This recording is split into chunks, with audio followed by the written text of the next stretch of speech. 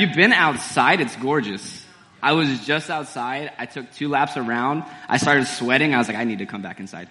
But I feel like I'm not even in Oregon. I love summers in Oregon. Real quick, my name is James Ramirez, not to be confused with James Rafferty, the much taller, darker, and handsomer of the two of us. Raise of hands, who here actually knows who I am? Oh, okay. I like half. Who has no clue who I am? What? Can't do that, James. Okay, awesome. So I think something that might be helpful before we get started. Is this working? I just want to see if these slides are going to work, if this thing's going to... Oh, it's not on. Okay. Oh, it works. Okay, awesome. I was thinking before we get started, I would just give you like a brief 2-minute summary of the last 26 years of my life. So you guys know who it is who's up here talking to you. Does that sound okay? Okay. So I was born in California, Santa Rosa, Napa Valley wine country area. Raised by predominantly Catholic family. My family on my father's side come from Mexico. On my mother's side, they come from Italy. And somehow they met in Santa Rosa. And here's James. My parents divorced after a few years, so life was just complicated and confusing, as it is for a lot of us. And I grew up, and I just fell in love with sports, and I did a lot of basketball, a lot of track and field, a lot of art. I like to draw. Went through life, and I was just a very happy type of person. Because at one point in my life, I just chose to be, because I was so depressed in the beginning phases of my life. I was like, things need to change. So I made that decision. Anyway, fast forward through high school, I'm running a lot. I actually changed schools because I want to do distance running. And so I do. Things work out pretty good. I get, pretty competitive into it. And I decide that I need to go to the University of Oregon for running. So that's why I came to Oregon, left California, came to Oregon. Kept getting hurt. Had a lot of injuries, so it just never worked out. And to be honest, I'm glad it didn't, because I'm pretty sure the trajectory of my life would have went a totally different direction. So found myself in Eugene, left Eugene, went to Portland after I graduated from U of O in 2014, and entered a very toxic relationship. And one thing led to another, and I was just at the bottom. I don't know what I'm doing here. I don't know why I'm going through this mess or why I'm allowing myself to go through this. And I felt very distant from God. I felt like I was alone. I felt like there was no one to blame but myself. All my family's in California. I'm up here. I feel like I did this to myself. So anyway, I eventually get a call from my buddy Daniel, who's actually right back there. Thanks for coming, Daniel. And he's like, dude, you need to go to Arise. And I was like, I don't think that's going to happen. But he's like, no, just pray about it. And I was like, I hear you guys share your faith. I don't want to do that. That's scary. And so I was like, no, bro, it's not going to work out. I'm just not going to go to Arise. I'm kind of in the situation I'm in because I put myself here, and this is how life's just going to work itself out. And I don't know, life's over. Oh, well. Anyway, he made me pray about it, so I prayed about it. And somehow, by the miraculous workings of God, which he's really good at, he plucked me out of Portland, and he dropped me off in Jasper. And so I went through Arise in 2016. I was asked to stay on as an intern in 2017, which was, I call Arise like the greatest thing that ever happened to me. And I call the internship the second greatest thing that ever happened to me. Because I got to see for the first time in my life the true love of God for me and his hot pursuit of me. I don't know if you guys know the song Reckless Love, but I just love the picture that it paints of how God will literally go through anything to find you at any cost to himself. So anyway, internship last year ended. I was asked to stay on as a part-time employee at Lightbearers, and now I work with James Rafferty and Jeff Spady, which you guys know, and another guy named Joseph Washburn. And basically, we just have fun. That's more or less our job description. But anyway, I say we get started. Let's pray. Dear Heavenly Father, I want to thank you for this church, Lord, for the opportunity to be here at Fall Creek. It's a beautiful crowd, and it's a beautiful church. I picture myself to be rather nervous, yet I feel so comfortable. So thank you for that. I pray, Lord, that at this moment, your children would hear none of what I have to say, but all of what you have to say. I pray that your Spirit would be poured out on this place, and that you would fill our lives with your love. In Jesus' name, amen. So, I have finished the work. However, have you ever felt like you're running out of time? Have you ever felt like there's a deadline coming up and it's just getting closer and closer and you're like, there's no way I'm going to get this done? Always. Have you ever felt like there's just too much to do on your to-do list? Like every time you cross off one thing, you just added 3 other things. Yeah. And maybe you're so organized this never happens to you, which I envy you. Perhaps you have children and you don't get to see your children very often. And when you do get to see your children, you spend that time with them. And then they have to leave and you're left thinking, where did the time go? How did it fly by so quickly? I'm running out of time. I believe that time is the most valuable resource we have as humans. Popular culture and a lot of people believe that money is your most valuable resource, but I beg to differ. I think it's time. Money, it can always come and go, but time, once it's gone, it's gone.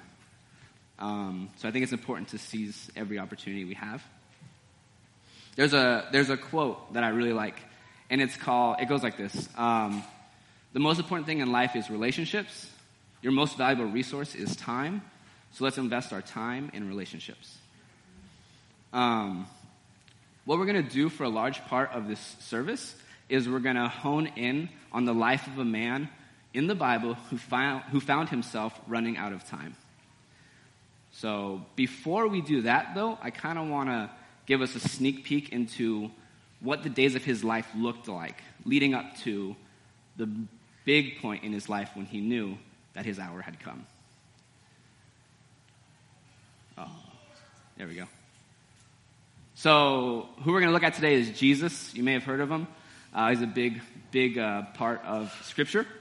So I just wanted to go through a little list of Jesus' daily activities. And this is not an exhaustive list. But these are a few things that if you were to transport yourself back 2,000 years, if you were to spend some time with Jesus, you'd probably find yourself doing some of these things with him. Jesus was daily helping his mother with household chores. He was building furniture out of wood. He was playing with children. He was spending time out in nature. He was spending time with sinners. And he was spending time with his Father. He was preaching in the synagogue, and he would find himself speaking to thousands of people at one time. He found himself healing the sick rather frequently. And he would find himself casting out demons from people and setting them free, and also raising people from the dead. Now, I just want to point out here that everything Jesus did was for one purpose, and it was to glorify his Father. Everything Jesus did, at the forefront of his mind, he had his mission. He never lost sight of what his mission was. So he took every opportunity to invest his time in really what mattered. Now I just want to ask, what was Jesus' mission? Would someone be willing to read the verse on the screen?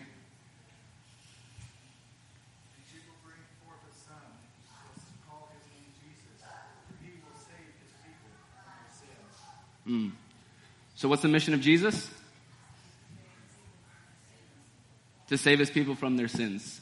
Now, I just really want to take a moment to help us understand the magnitude of this mission, okay? For he will save his people from their sins. Who are his people? Okay, I heard a few everybody's. Yeah? Okay. Yeah, that's correct. So my main thing here I wanted us to pull out is his people are not just believers. His people are not just Christians. His people are also unbelievers. The Hindus, the Buddhists, the Catholics, the Muslims. His people are not only the 7 to 8 billion people that are alive in the world today, but the billions upon billions of people who have ever lived and who will live. It was his mission to save all these people from their sins. Now, like we mentioned, everything he did was purposeful. Spirit of Prophecy talks about how he never spoke an idle word. He never spoke a harsh word. And everything he did was in line with the will of his Father. So, in the closing moments of his life, just before he's taken away to be betrayed and then crucified, what does he do? What does the King of the universe do before it's time to die? He has one last opportunity. He prays. He has dinner. Spends it with his disciples. Yeah, absolutely. So what he does, like Ramiro said here, he has dinner with his disciples. He washes their feet, and then they head out. They head out to where? Do you guys know where he was headed? Gethsemane. Before he got to Gethsemane, they made a pit stop because he wanted to do one last thing before his great agony. Where was that pit stop at? Mount of Olives. You're good. I didn't know that. I had to study that out. Mount of Olives, Mount Olivet. Yeah. So they made a pit stop at Mount Olivet. And what did they do at Mount Olivet? They prayed. Jesus lifted up his eyes to heaven with his disciples present, and they prayed. Does anyone know what the focus of that prayer was and what pervaded the Savior's mind before entering Gethsemane? That they would be one. Yeah. So let's go ahead and turn with me to in your Bibles to John 17. I hope you guys have your Bibles. Awesome. Daniel, do you have your Bible? So John 17. And before we read, because we're going to read the whole chapter, I'm going to fly through it real quick. Before we read the chapter, John 17, I want to read this quote from SDA Bible Commentary, Volume 5.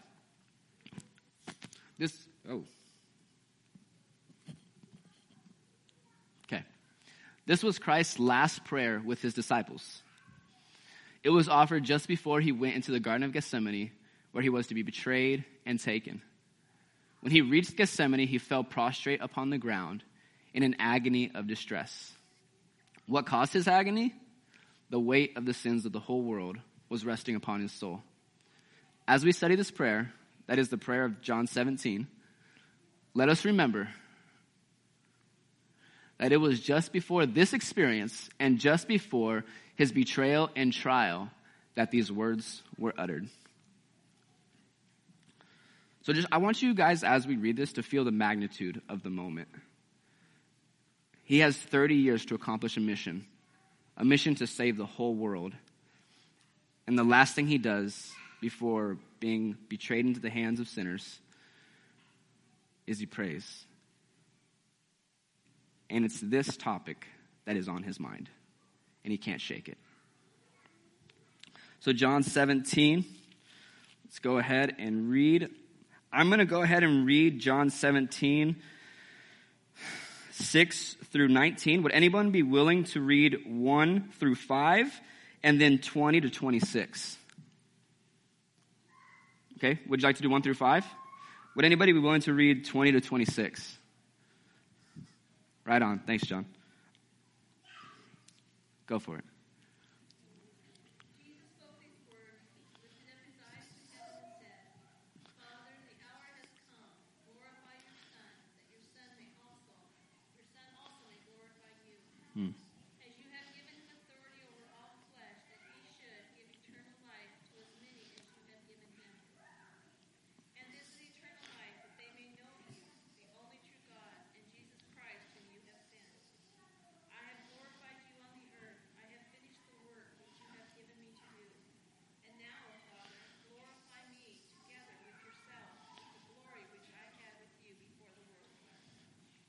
I have manifested your name to the men whom you have given me out of the world. They were yours. You gave them to me, and they have kept your word.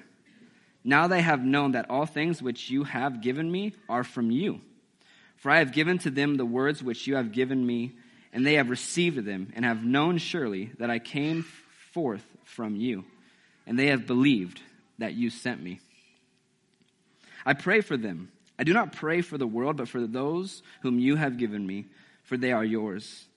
And all mine are yours, and yours are mine, and I am glorified in them. Now I am no longer in the world, but these are in the world. And I come to you, Holy Father. Keep through your name those whom you have given me, that they may be one as we are. While I was with them in the world, I kept them in your name. Those whom you gave me I have kept, and none of them is lost except the son of perdition, that the scripture might be fulfilled. But now I come to you, and these things I speak in the world, that they may have my joy fulfilled in themselves. I have given them your word, and the world has hated them because they are not of the world, just as I am not of the world. I do not pray that you should take them out of the world, but that you should keep them from the evil one. They are not of the world, just as I am not of the world.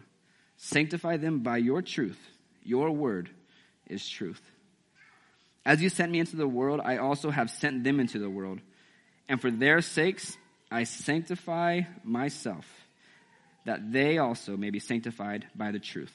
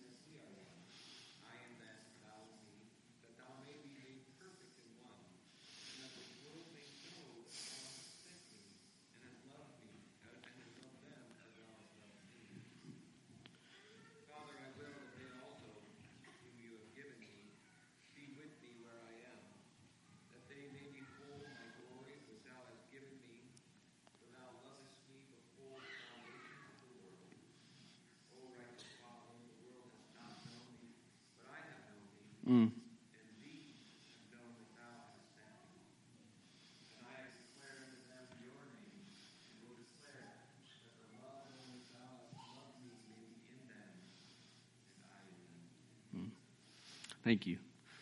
So, what is the common thread throughout this whole thing? I think Reese said it earlier. That we'd be one, as he is one with his Father. If you take this prayer, you can kind of split it up into three portions. The first portion is Jesus praying for himself. The second portion is Jesus praying for his disciples. And the third portion is Jesus praying for all believers that would ever believe in him throughout the ceaseless ages.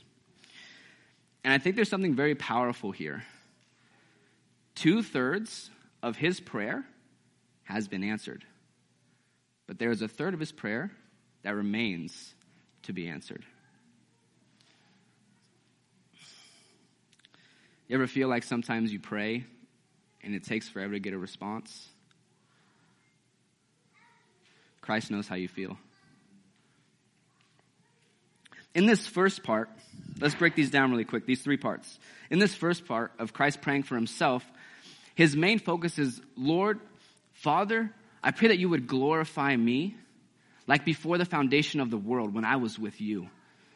And let me ask you guys, has Christ been glorified? Is he glorified? Yeah. An example, Revelation chapter 1, right? Where he makes himself known to John. And what do we see? A glorified body, a glorified Christ. This has been answered. You move on to the second part. Jesus prays for his disciples. Okay? His main prayer for his disciples is that they would be of one mind and of one accord with him and his Father. That's his prayer. Oneness. And let me ask you, was that prayer answered? Yeah. It was answered. Where? Acts chapter 2. Acts chapter 2, it says that they were in one mind, in one accord, in one place, and they shared everything in common. After much reconciliation, they got to that point. The Holy Spirit was able to pour himself out upon them, and they were able to leave that place and boldly proclaim their faith in a loving God. Now, we get to the third part. And Jesus' prayer is that believers down through the ages would be one with him, and that they would be one with his Father. Let me ask you, are we one with Christ? Are we one with his Father? Of like mind, of like spirit, in one accord?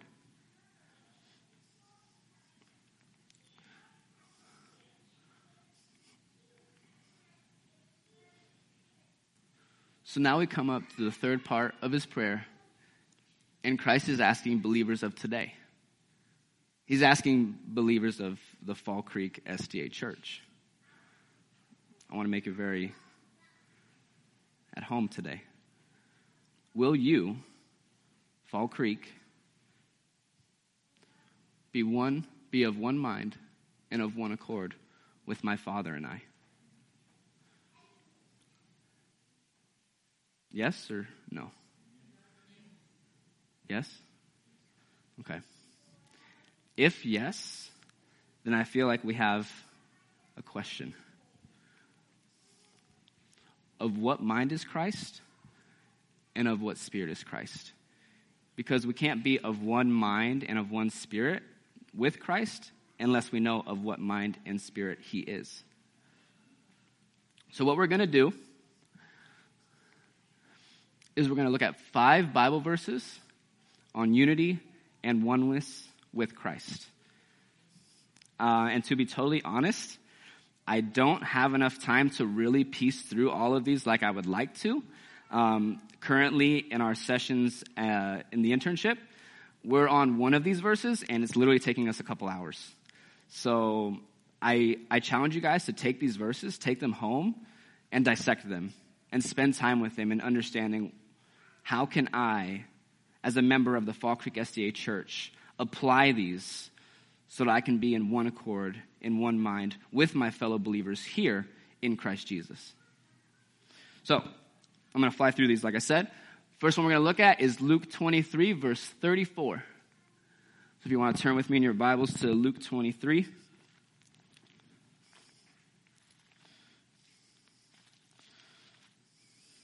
Oh man, going the wrong way. Luke chapter 23, verse 34.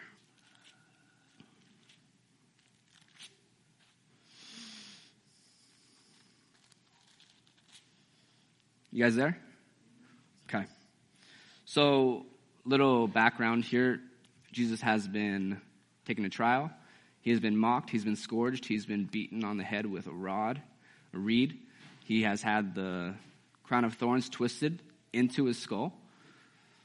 He has been stripped naked and nailed to a cross. And he views the people that he sees in front of him a certain way.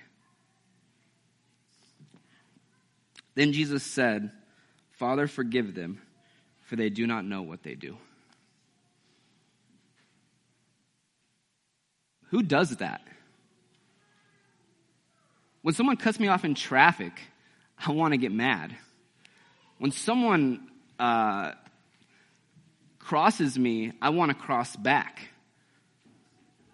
When someone takes something of mine that's not theirs, I want to give them a piece of my mind. But Christ is like, wrong spirit, wrong mind. Let this mind be in you. And it's this mind where Christ says, those people and I are one.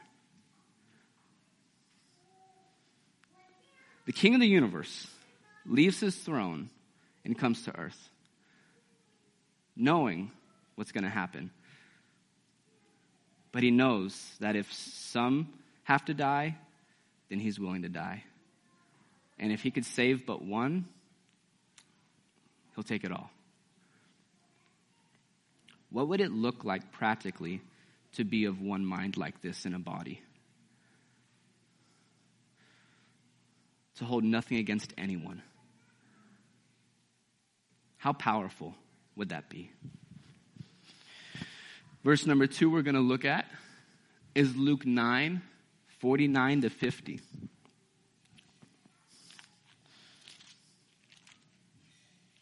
So hang a left to Luke 9, and we're going to read verses 49 or 49 and 50. How many of you guys were at Convocation last year? Couple? Yeah? So David Ashrick spoke a very powerful sermon that I've just never forgotten. And during that sermon, he mentioned these two verses, and I haven't been able to ever get them out of my head. I think they've become two of my favorite verses.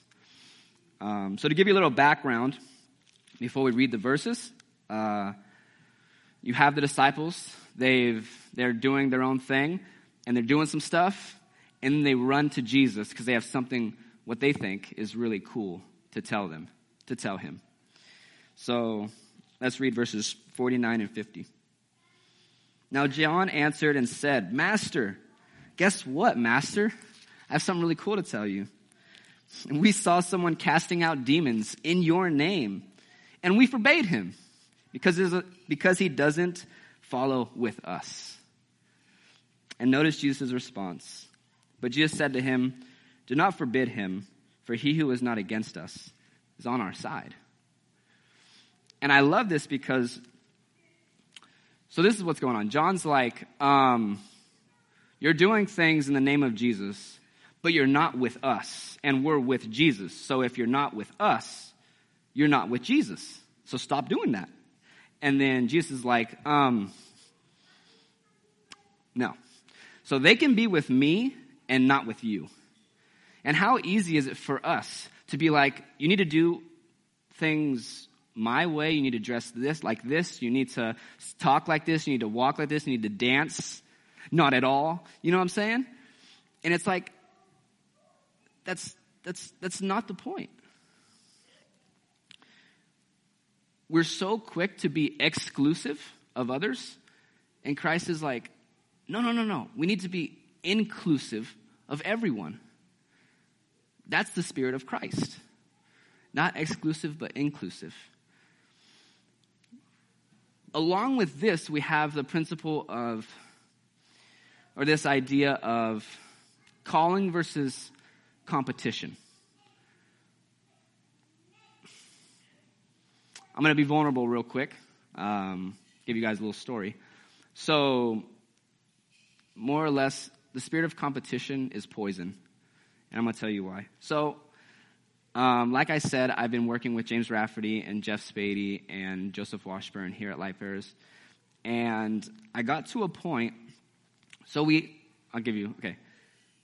we work with a set of interns. There's like 11 of them, and we just do life with them. That's the point. We do life with them. We have fun. We pray a lot because I don't really know what I'm doing. And I got to the point a few months ago where I was looking down on some of the interns. And I'm going to tell you why. I started to look down on them because I noticed that James Rafferty, Ty Gibson, and Yamil Rosario, the guys who I see as at the top, were really starting to like them. And I started thinking, oh no, what if they start to think that they can do my job better than I can? And so I started to have these thoughts of, I need to look better than, I need to look like I can do this greater than I have been. You know what I'm saying? And Christ is like, we don't need this spirit.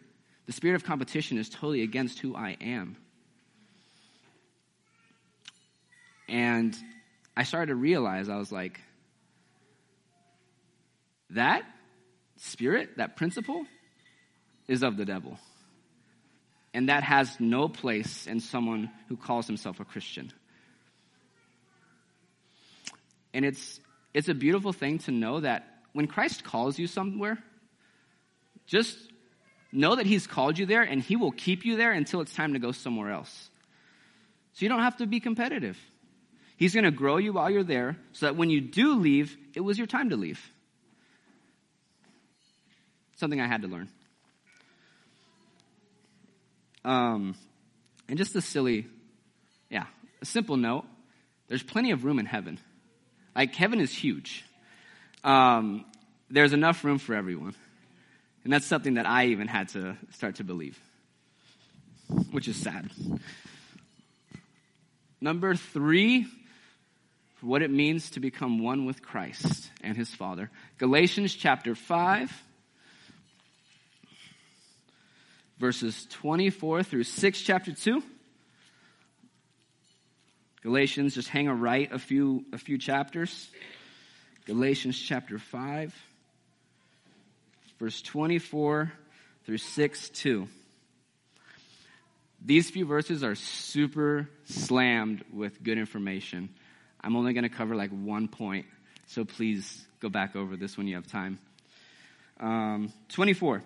And those who are Christ's have crucified the flesh with its passions and desires. If we live in the Spirit, let us also walk in the Spirit.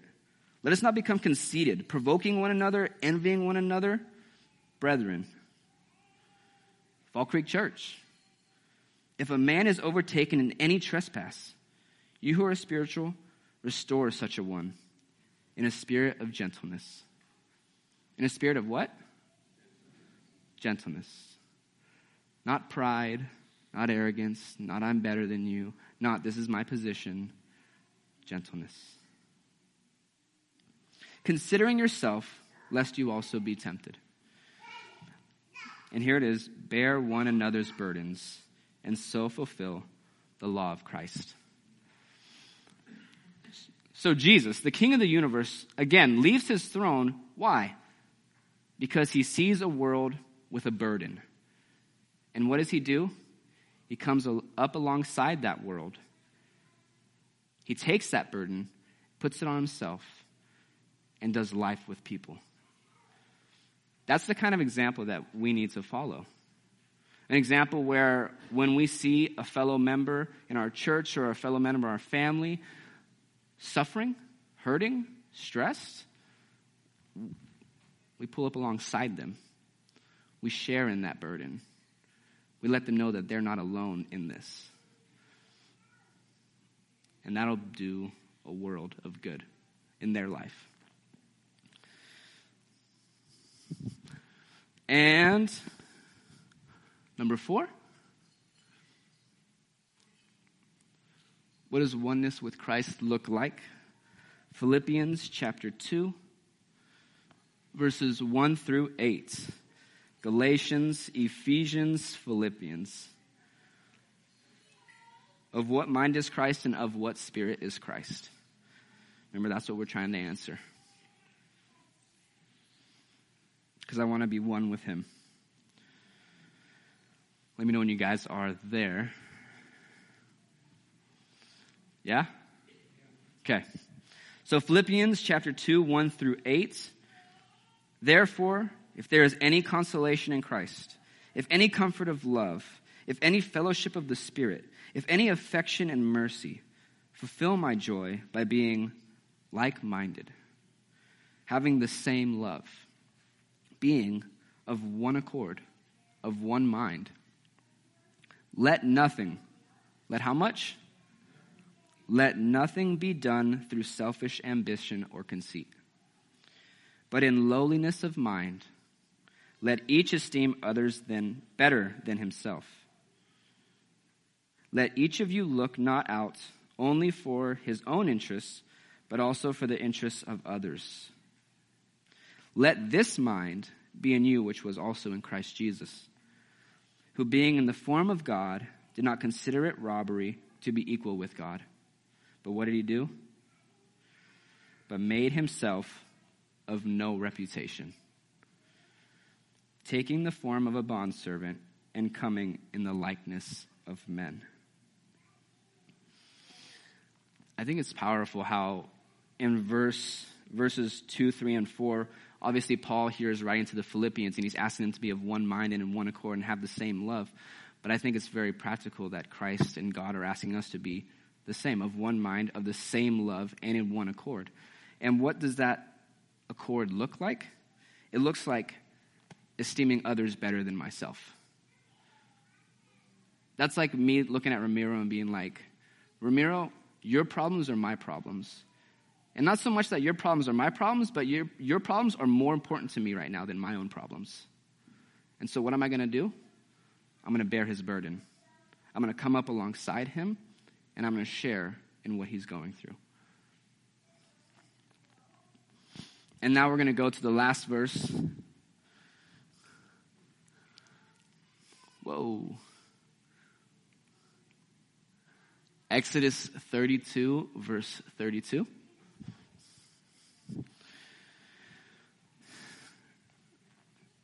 And this will be our fifth verse on understanding what it looks like to be one with one another, to be one with the body of Christ, and to be one with him and his Father. Exodus 32, verse 32.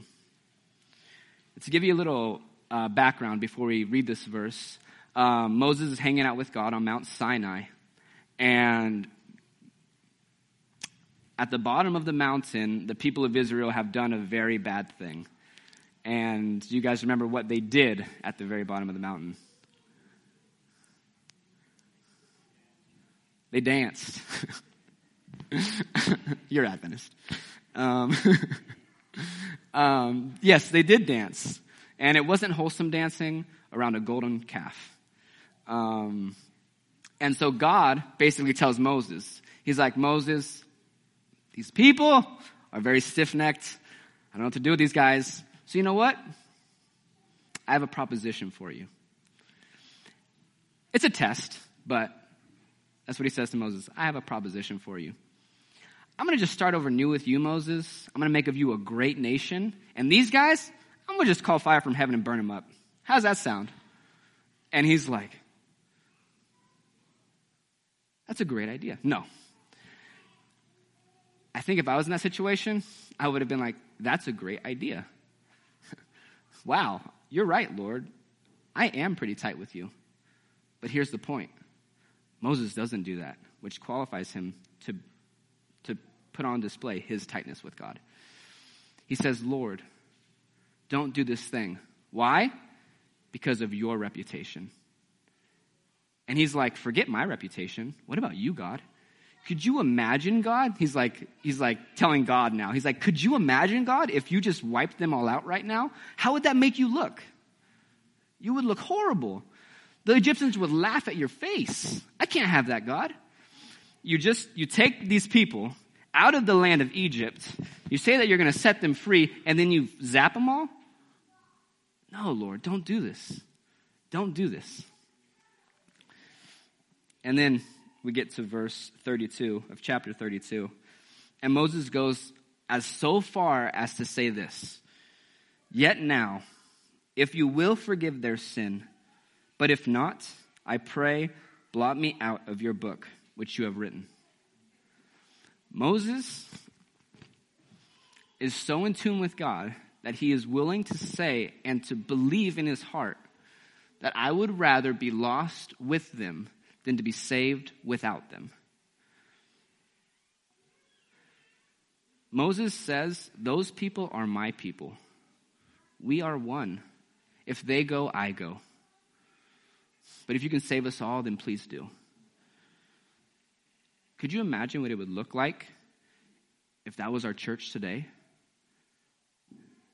If I was able to say, as a member of a church, Lord, if you can't save my church, then I'll be lost with them. That is the type of mind that Christ is calling us to be like, we are one. That would be like living with no legs and no arms and trying to feed yourself.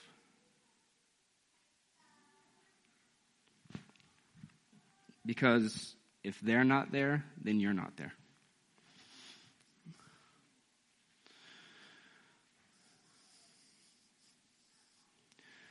Man cannot accomplish unity and oneness with Christ and his body without the indwelling of the Holy Spirit. It is the Spirit of God that allows us to see with new eyes, to see others with tender sympathy and pity, and long for nothing but their good. Search your hearts. Come into deep repentance before God, be reconciled one to another, and ask for forgiveness. Encourage the brethren and bear one another's burdens. Christ himself said, I can of myself do nothing. What a perfect example for us. We of ourselves can do nothing, but we can do all things when filled with the Holy Spirit. Christ and his Spirit are waiting for us to come to the end of ourselves and allow the Spirit and mind of Christ to be one in us and to transform our characters. A fuller revelation of Christ's character is to be seen by the world if only we would submit ourselves to his will. In John 17, verse 4, Jesus went ahead and said, I have finished the work that you have given me to do. And since I have finished the work, I'm coming home. I'm coming to my Father. Just a chapter before John 17, in John 16, Jesus went ahead and told his disciples, it's beneficial for you guys that I leave. Because if I don't leave, then the Comforter cannot come.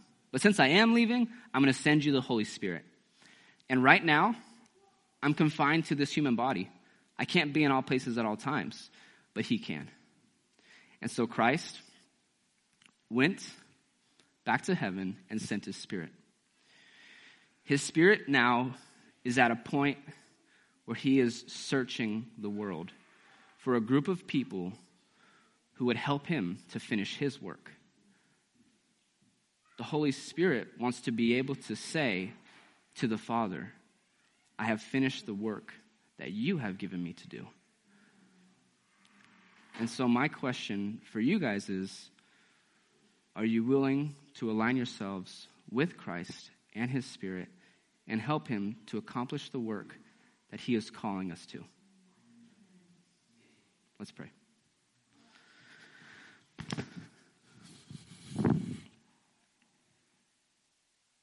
Dear Heavenly Father, I just pray, Lord, that you would forgive us for our sins.